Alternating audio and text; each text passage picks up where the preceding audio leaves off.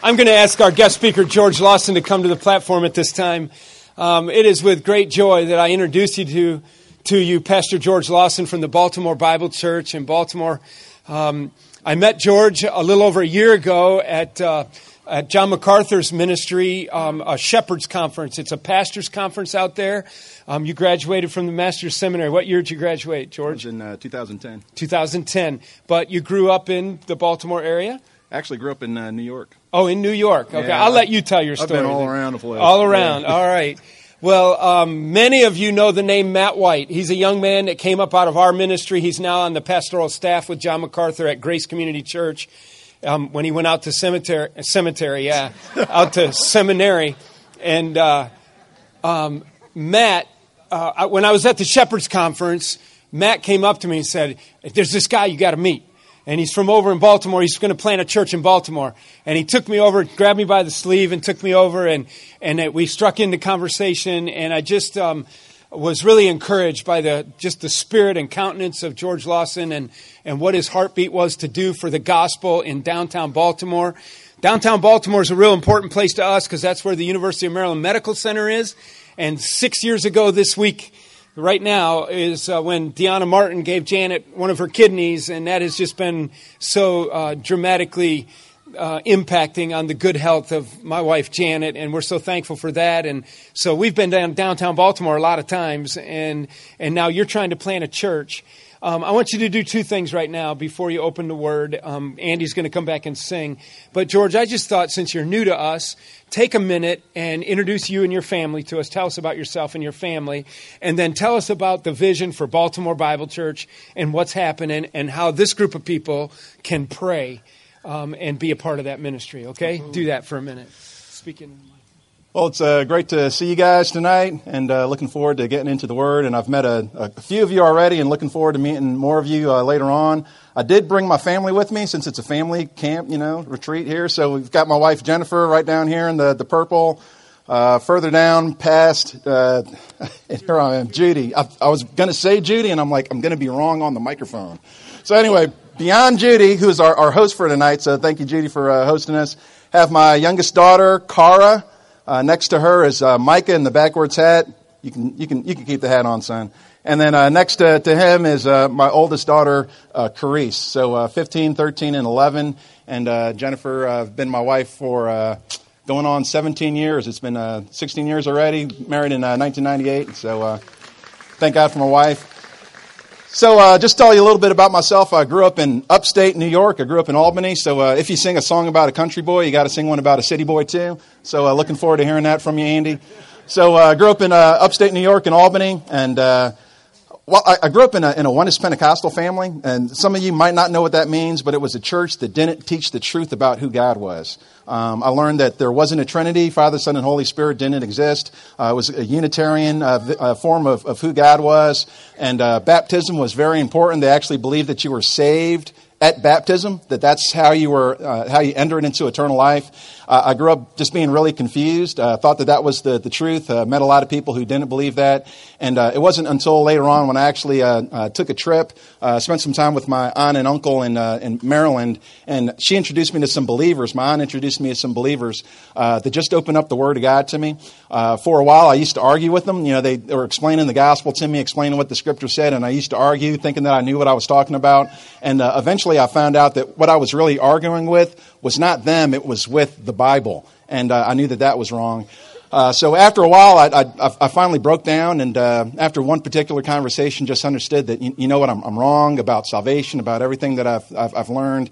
What the Scriptures are saying is the truth. God opened up my eyes, and God graciously opened up my eyes, and I gave my life to Him that night. The next day, I wanted to talk to anything moving about the gospel. I was taking a bus on my way to work, and I'm just like, hey, do you know the gospel? I want to, I just got saved last night, and I'm just like, anybody. It's just I want to get the gospel out there.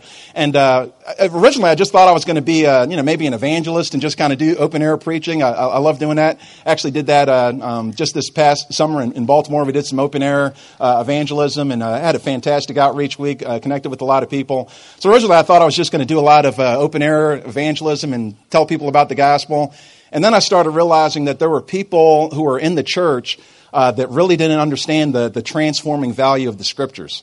So there was a lot of people that, on the weekends, they're, kind of doing what they want to do during the week, not really seeing the effect of the Bible in their life. And I just said, I want people to understand that the Bible can transform your life. If you believe this book, this is like the end of everything. This is a game changer. If you believe in the Scriptures as the Word of God. And so it just became more of my passion to just teach people the truth, to open up the Scriptures and see people connected with God through His Word. And I can go through the long story, but I went from... I actually moved to Maryland after I got connected with these guys. Went from there to another church, which is a church that was started out of Master's Seminary. A guy that graduated from Master's Seminary started a church in Columbia, Maryland.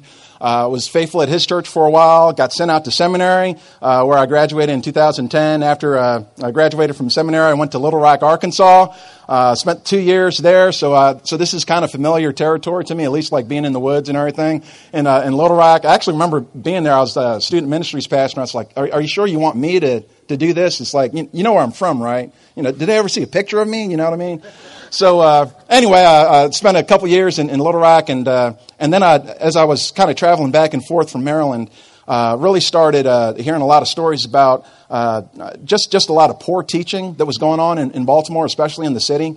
I had already had a heart for church planting in the city. I was originally thinking maybe D.C. or someplace else.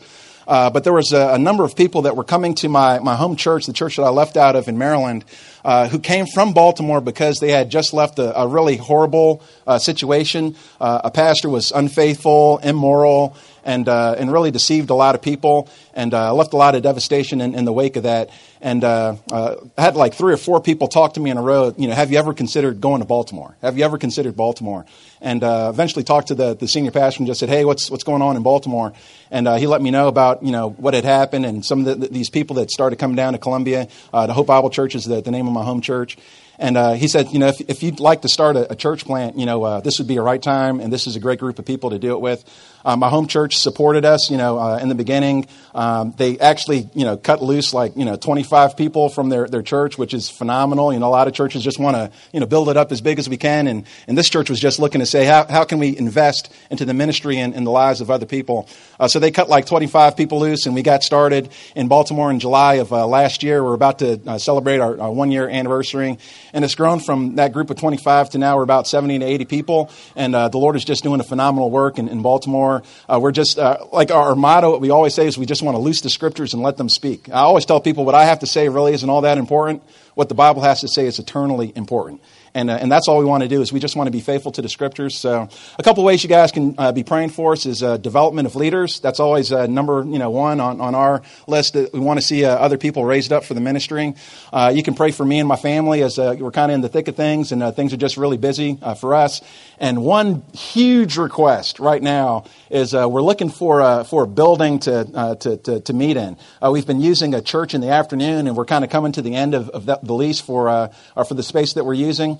So if you guys could be praying for us, we're actually up on the lease at the end of this month. So this is like urgent prayer requests. So if you guys could be praying for us for a building to meet in Baltimore, or if you guys know of anybody that knows of a place to meet in Baltimore, you can come and talk to me.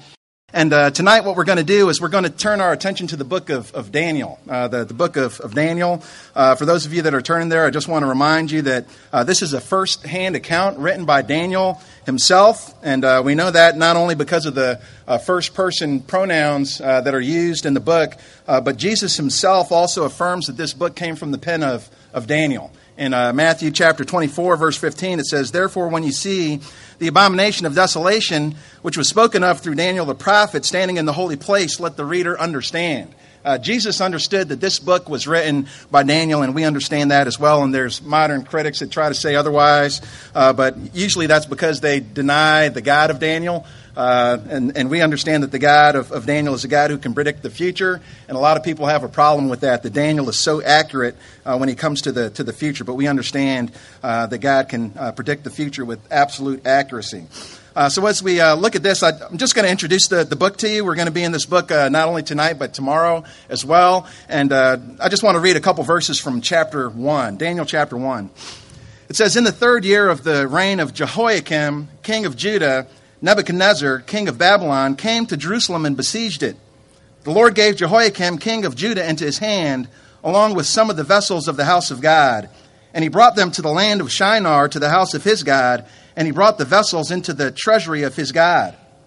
Then the king ordered Ashpenaz, the chief of his officials, to bring in some of the sons of Israel, including some of the royal family and of the nobles, youths in whom was no defect, who were good-looking, showing intelligence in every branch of wisdom, endowed with understanding and discerning knowledge, and who had ability for serving in the king's court, and he ordered him to teach them the literature and language of the Chaldeans.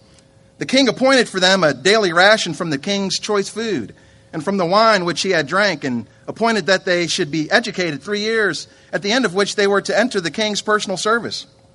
Now among them from the sons of Judah were Daniel, Hananiah, Mishael, and Azariah. Then the commander of the officials assigned new names to them. And to Daniel he assigned the name Belteshazzar, to Hananiah Shadrach, to Mishael Meshach, and to Azariah Abednego. But Daniel made up his mind that he would not defile himself with the king's choice food or with the wine which he drank. So he sought permission from the commander of the officials that he might not defile himself. Let's say a word of prayer. Heavenly Father, we thank you, God, for your word. This is the revealed word of God, and we treasure it. And Father, I pray that you would speak to us through it, and that you'd use me as a weak instrument in your hands to bless your people. In Jesus' name we praise you and give you thanks. Amen. How many of you saw the reports from the tornado that touched down in Little Rock? You remember that just about a month ago? I don't know how many times I've seen reports like that about tornadoes touching down in some part of the country. And I might pause for a minute and maybe pray for some of the families that were affected, or think about the winds and how violent and powerful the winds of a tornado are, or maybe think about, what would it be like for, my family to lose everything we had because of a bad storm. I might think about that for a while. The report that I just heard about last month was a lot different than other reports that I've heard, and that's because I used to live in Little Rock. The county that was touched down, that the tornado touched down, was actually the county that I used to live in, Pulaski County. And the tornado, the first spot that the tornado touched down in Pulaski County was actually a family that goes to the church that I used to minister in, the Bible Church of Little Rock. And 3 people out of a family of 11 died that I knew personally. Rob Tittle was the father. He worked at Family Life, just a really fun-loving guy. He went out on different retreats with us, lockouts. He used to always offer his vehicle to drive students around in. I knew his girls, his 2 girls, Tori, who was 20, and Rebecca, who was 14. They both lost their lives as well, along with their father. Lost their lives in the tornado. I knew the girls. They were always respectful. You could tell they were raised in a Christian home. They knew their Bibles. And in a matter of 4 seconds, Carrie Tittle, who's the wife, said it was just 4 seconds, and it went from a family of 11 to a family of 8 in 4 seconds. Everything was gone. There wasn't even like a stick standing up. If you've seen any of the pictures from that event, the whole house was just totally wiped out in 4 seconds. I remember being in Little Rock. I actually remember a time when there was a tornado siren that sounded, and me and my family kind of gathered in the hallway at first. And then the winds outside got so bad, we actually rushed into our bathroom and pulled the mattress from one of the beds, and just to try to shield us in case the worst happened. Fortunately, the family knew the Lord.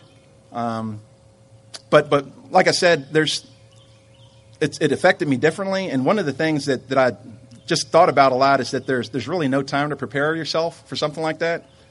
4 seconds isn't any time to prepare yourself if you know that the next couple of seconds you're going to meet the Lord. There's no time to prepare when the storm strikes. You need to be prepared before the storm strikes, right? Similar thing to the family. The family had no time to prepare for losing 3 family members and losing the house that they lived in for so many years.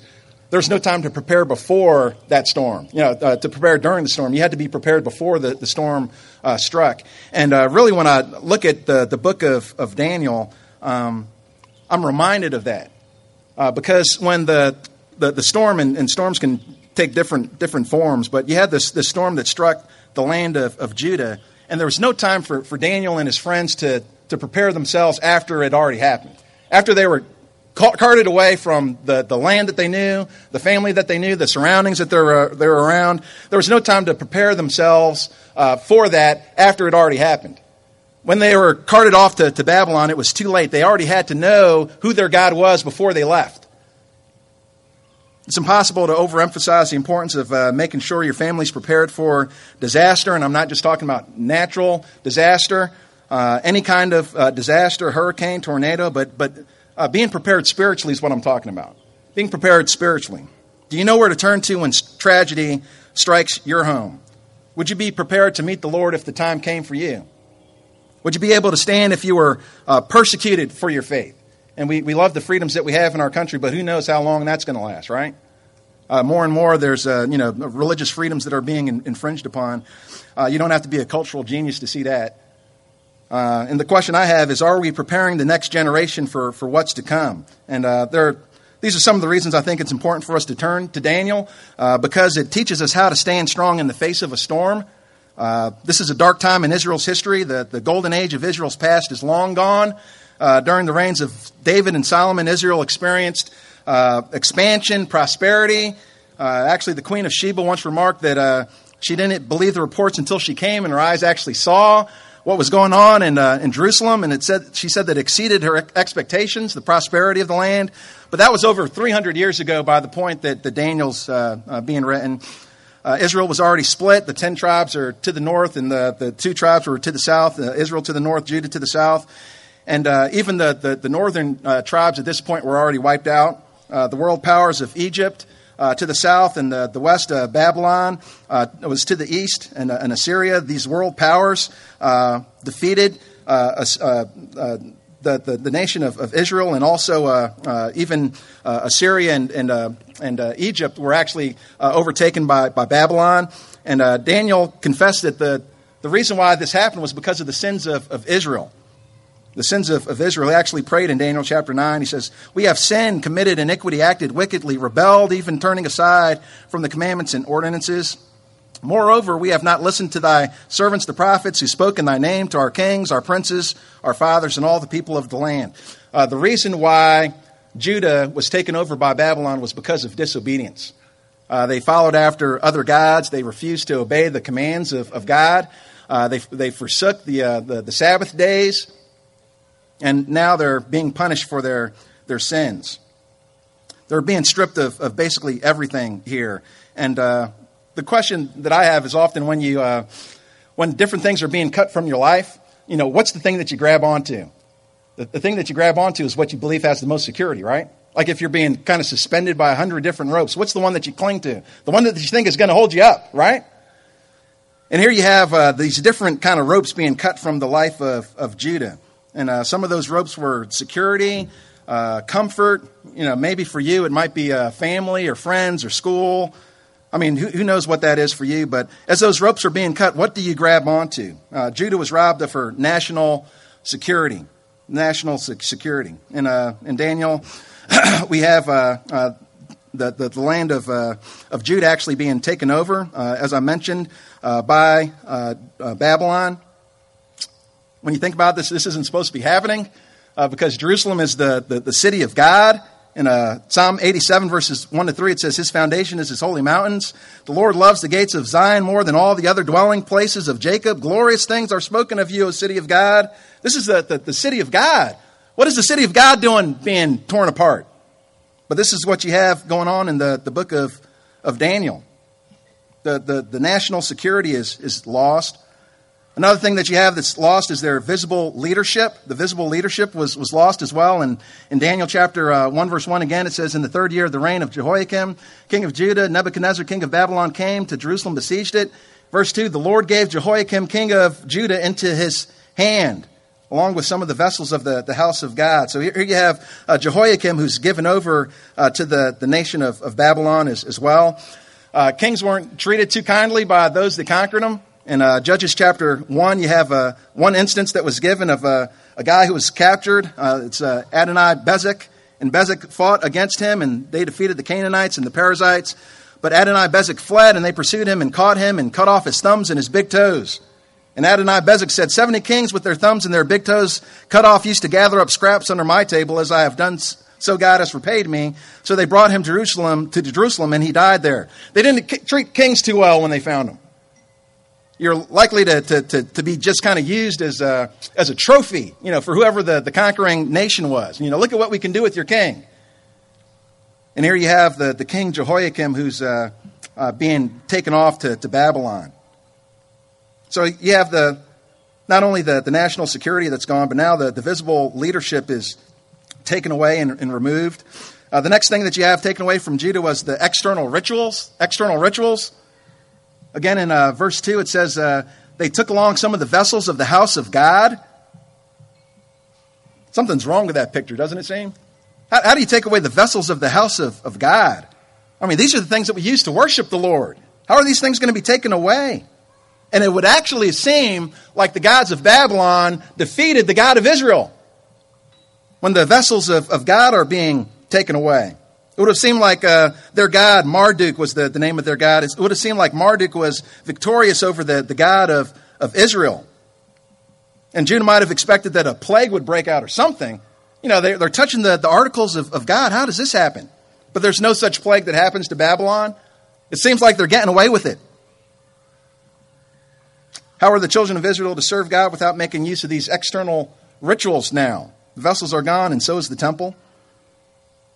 And for some of you, as the kids are growing up and leaving, I was talking to one parent here and talked about their child being a senior this year and going off to college.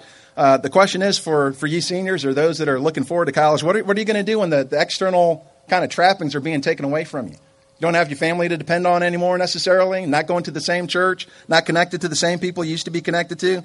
What's going to happen to you?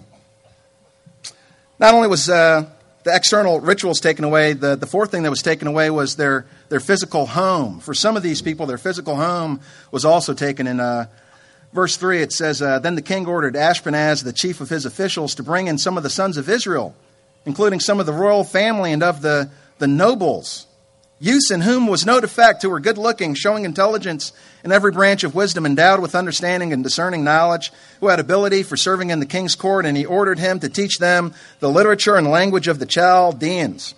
I mean, can you imagine being ripped away from your home and taken hundreds of miles away from everything that you know? As a teenager, most of these were teenagers between 15 and 18 that were taken away to Babylon. Can't even understand the language of the people that are taking you away. Can't even communicate with them to find out what's going on. And here you have these teenagers taken away, ripped from their homes at a young age. This is basically the Babylonian version of the college acceptance letter. You've been, congratulations, we've read your transcript. We see that you're bright, intelligent, and you've been accepted into the University of Babylon. We want you for the next 3 years. Took them away and trained them in all the language and the literature of Babylon and the Chaldeans. This was the first of 3 deportations. There was one in 605 where Daniel and his friends would have been taken. There's another one in 597, and the worst was in 586 or 87, when Jerusalem was totally destroyed. So what they did, like I said, they made a list of the best and the brightest in Israel. This would have been a who's who. Who's got the most potential? And they picked them, and they picked them young on purpose. Why? Because if they're young enough, they're more impressionable. We don't want the best and the brightest of the old folks. We want the best and the brightest of the young folks. Why? Because we can change them. If we get them for 3 years, we can change their minds. And that's what they figured. The plan was to educate them for 3 years. And basically they said, give me 3 years of your life and I'll have you for the rest of your life. That's the kind of philosophy that Babylon had. How long do we give colleges? 4 or more? I'm not saying don't go to college. Don't go home and tell your parents that, right? This preacher told me not to go to college. I'm not saying that. I am saying that you need to be careful, right? You need to be careful about what you're taking in. So here you have these people that are brought off to Babylon, educated for 3 years. And Babylon says, if you give them to me for 3 years and I'll have them for the rest of their lives. We want the best and the brightest. And then the fifth thing that was taken away from Judah was their individual identity. Individual identity. You have the king who takes these young men. In verse 5, it says, the king appointed for them a daily ration from the king's choice food, from the wine which he drank, and appointed that they should be educated 3 years, at the end of which they were to enter the king's personal service. Now among them from the sons of Judah were Daniel, Hananiah, and Mishael, and Azariah. Then the commander of the officials assigned new names to them. And to Daniel he assigned the name Belteshazzar, to Hananiah Shadrach, to Mishael Meshach, and to Azariah Abednego. And the purpose of this, reassignment of names is basically he wanted to say that you're mine. You belong to me now. He's trying to change their identity. Whatever you had back in Judah, that no longer exists. Now it's all about what we're teaching you. We're in charge. Babylon's in charge. And we're going to give you Babylonian names. Ultimately, they wanted to capture them whole. Intellect, emotions, will, they wanted them. Intellectually, they wanted them to think like Babylonians. In both language and literature, they wanted these Israelites to appreciate what they considered the superior value of the Babylonian culture, language, and the Chaldeans, which was Chaldea was basically the outskirts of Babylon. Babylon was like the city, and the Chaldeans were kind of like the country cousins, and kind of merged them together for this kind of training. Actually, Nebuchadnezzar was known as a Chaldean. So you have this. They're trying to teach them the language and literature of their country. Emotionally, they wanted their affection. So how do they figure they could gain their affection? They're going to give them the king's choice food. I'll give you the best that we have. I'll give you the king's food, the king's wine. We want you to be emotionally attached to us. And figured the best way to do that was through their stomachs. Let's feed them the best that we have to give. Would have been like a flattering gift to give them the food that came from the king's table. And then finally, they thought they could bend their wills and actually change their identity. Because basically, what allegiance could you have to that God in Judah that left you hanging? We're the ones that defeated you. You're not still going to be, connected to this God that you have back in Judah that allowed us to come in and actually take his vessels. Are you still going to be connected to this God? So they changed their names. Instead of Daniel, which means God is judge, let's change your name to Belteshazzar, which means Bel is prince or Bel is protector. Let's name you by one of our gods instead of your God. To Hananiah, which means God is gracious, let's change your name to I am fearful of God, and again, one of their gods. Mishael means who is like our God. They changed his name to Meshach, which means I am of little account. I am despised. Who's like your God? We'll call you the despised one. Azariah, God has helped me. They changed his name to Abednego, servant of Nebo, servant of the Shining One. So all this was really like a slam against the God of Israel. Now you're owned by us, you're known by our gods, and you guys just need to come on over. And what you have going on here in verse 8 is that you have Daniel is not objecting to reading their literature. He says, I'll read your literature if you want me to read the literature, okay? He didn't object to his name being changed.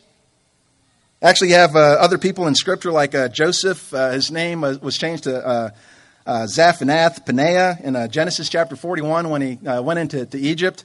He didn't object to his name being changed. He says, you can call me whatever you want to.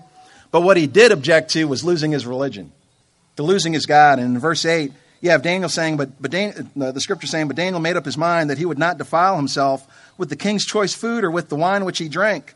So he sought permission from the commander of the officials that he might not defile himself. So what you have is Daniel had this strict adherence to the Jewish dietary laws. And he wouldn't risk being defiled by the king's food. And here you have Daniel and his 3 friends being singled out, which is kind of interesting because there were a lot more than 4 people that entered into Babylon. Why are Daniel and his friends mentioned? Basically because everybody else caved in. Everybody else caved in. The fact that these 4 were singled out implies that the vast majority of these people that were brought to Babylon never made a peep. They just went along with it, accepted the king's food, and went along with the program. And it would have been exceedingly difficult for these young men to stand against the tide. It would have been overwhelming for them to do this. Just real quick, listen to this description of what Babylon looked like. Entering into Babylon. As the captives from Judah made their dreary journey to Babylon, they must have felt even more helpless and hopeless when they caught their first glimpse of the most magnificent city which had been built until that time. Approaching from the north with the Euphrates River on their left and the setting sun on their right, they observed walls of such magnitude that no military engine of war was capable of breaching them. The walls rose 60 to 80 feet high, and every 60 feet was a tower which sustained the wall and stored implements of warfare. The wall was 45 feet thick and served as an expressway for chariots to drive around on the wall while fending off any approaching enemy or carrying military supplies from towers to points of defense. Chariots could be driven across this wall. It's 6 across. 6 chariots across could drive across this wall in Babylon, a phenomenon never achieved before. The city had no parallel. Assuming the captives passed through the Ishtar Gate, which was in Babylon, they would have immediately entered upon a road called the Processional Way. Each square of the road had an engraving which was marked to the honor of Marduk, the god of Babylon. Anyone who would have thought of escaping would notice that the orange sidewalks were bordered by 40 to 60 feet high walls. Continuing along this route, they would have seen Nebuchadnezzar's palace had walls of 135 feet thick. Can you imagine that? 135 feet thick walls. And every brick that was used in the first 35 feet of the wall was inscribed with his name. And the hanging gardens in his palace was considered one of the ancient wonders of the world. As they went further down, they would have come to the intersection of Marduk Way. This is the temple to their god. It was known as the temple between heaven and earth, and the lowest pedestal was as large as a football field both ways, and it rose to a great height. So as these young men enter the city of Babylon, it would have been overwhelming to them. They would have never seen anything like this before. And to think about standing against the might of Babylon that just defeated Judah would have been unthinkable to some of these people. And for all intents and purposes, it seemed like the God of Israel lost to a more powerful deity. And for some of those that entered Babylon that day, losing their national security, their visible leadership, their external rituals, their physical home, and their individual identity was enough to make them lose their God. And they just put them to the side. And the question is what are you willing to give up your God for? When everything else seems like it's crumbling around you, what are you going to cling to? What are you clinging to? And for Daniel, what he held on to was the unshakable trust in a sovereign God. Unshakable trust in a sovereign God. Look at verse 2 again in Daniel chapter 1. And I keep saying look at it. Some of you don't have your Bibles. I'm looking at it, okay? Daniel chapter 1, verse 2, it says, the Lord gave Jehoiakim, king of Judah, into his hand. Listen to that again. The Lord gave Jehoiakim, king of Judah, into his hand. What does Daniel recognize? Daniel recognized that everything that happens by the sovereign hand of God. That even though Judah was defeated and Jehoiakim was given into the hands of Babylon, God is still in charge. God was no less in charge when he was protecting Jerusalem as he was when he gave Jerusalem up. And Daniel recognizes that God is still in charge. This is significant. So significant. Because what Daniel recognized was the sovereignty of God. James Montgomery Boyce said this, Jehovah was just as much in charge of the overthrow of Jerusalem as he had been many times earlier in its defense. God is in absolute control. And that's really the theme of the whole book of Daniel. God is in control, the sovereignty of God. God was the one who gave Jehoiakim into the hands of Nebuchadnezzar. One commentator says this, the principal theological emphasis in Daniel is the absolute sovereignty of Yahweh, the God of Israel. At a time when it seemed to all the world that his cause was lost and the gods of the heathen had triumphed, causing the temple to be burned to the ground, it pleased the Lord strikingly and unmistakably to display his omnipotence. The theme running through the whole book is that the fortunes of kings and the affairs of men are subject to God's decrees and that he is able to accomplish his will despite the most determined opposition of the mightiest potentate on earth. God's in charge. The sovereignty of God is the unopposed rule of God, and it's really the focus of every chapter in the book of Daniel.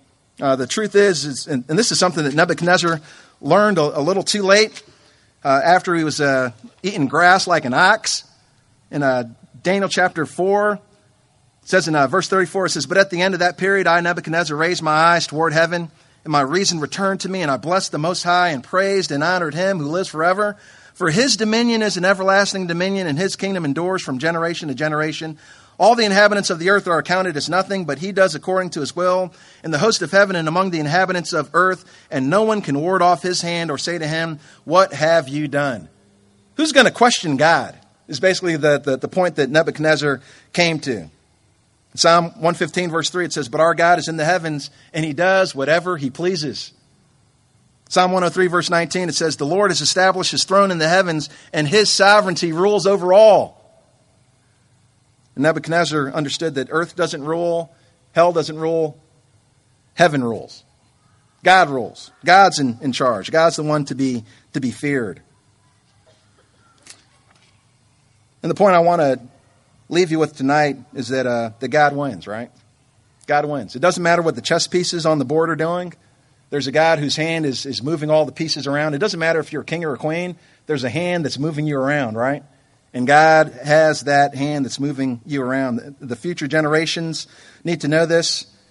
The people back in Daniel's time needed to know this, and we need to understand this. Because the knowledge that God is in absolute control gives us the strength to weather whatever storm comes our way. And even in this, even though this temporary world might be crumbling all around us, we can have hope because God's kingdom is one that will last.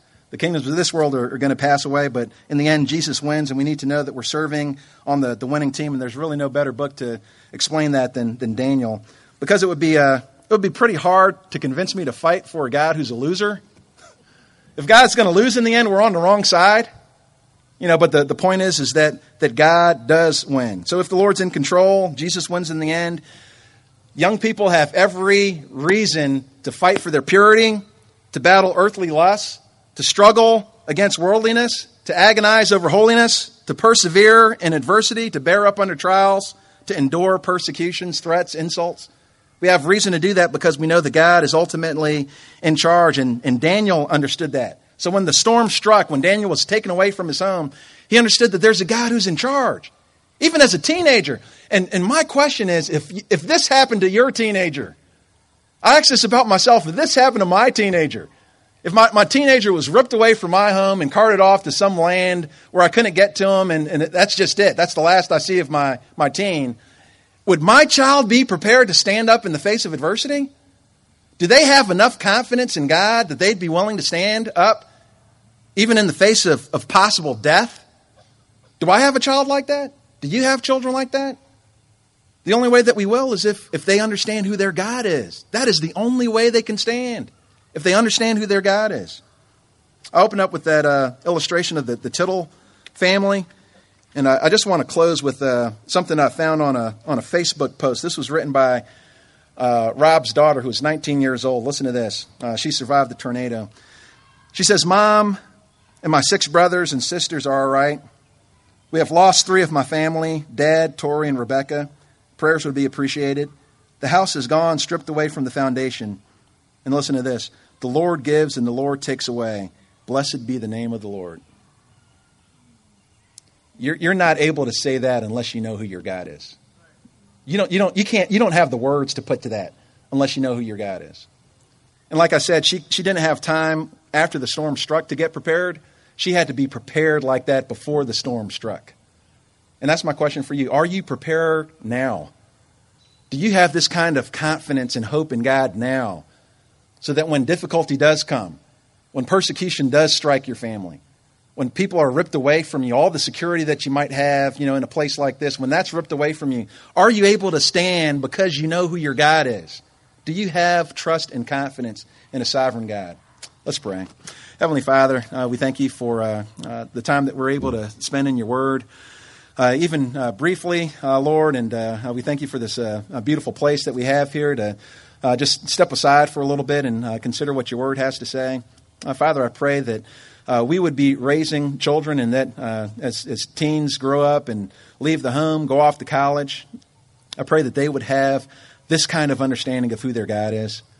They would have an understanding of a God who's in control of every event in life, that they would know that when everything else is cut loose from their lives, that there's one anchor that they can hold on to that's secure, that won't break free, because it's anchored in a trust in you, the eternal, sovereign, omnipotent God.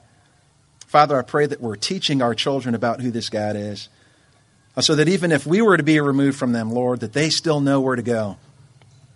Father, I pray that we would uphold your word, that they would know that your word is true, is faithful, and sufficient to hold them up through the worst storm that they could face. In Jesus' name we praise you and give you thanks. Amen.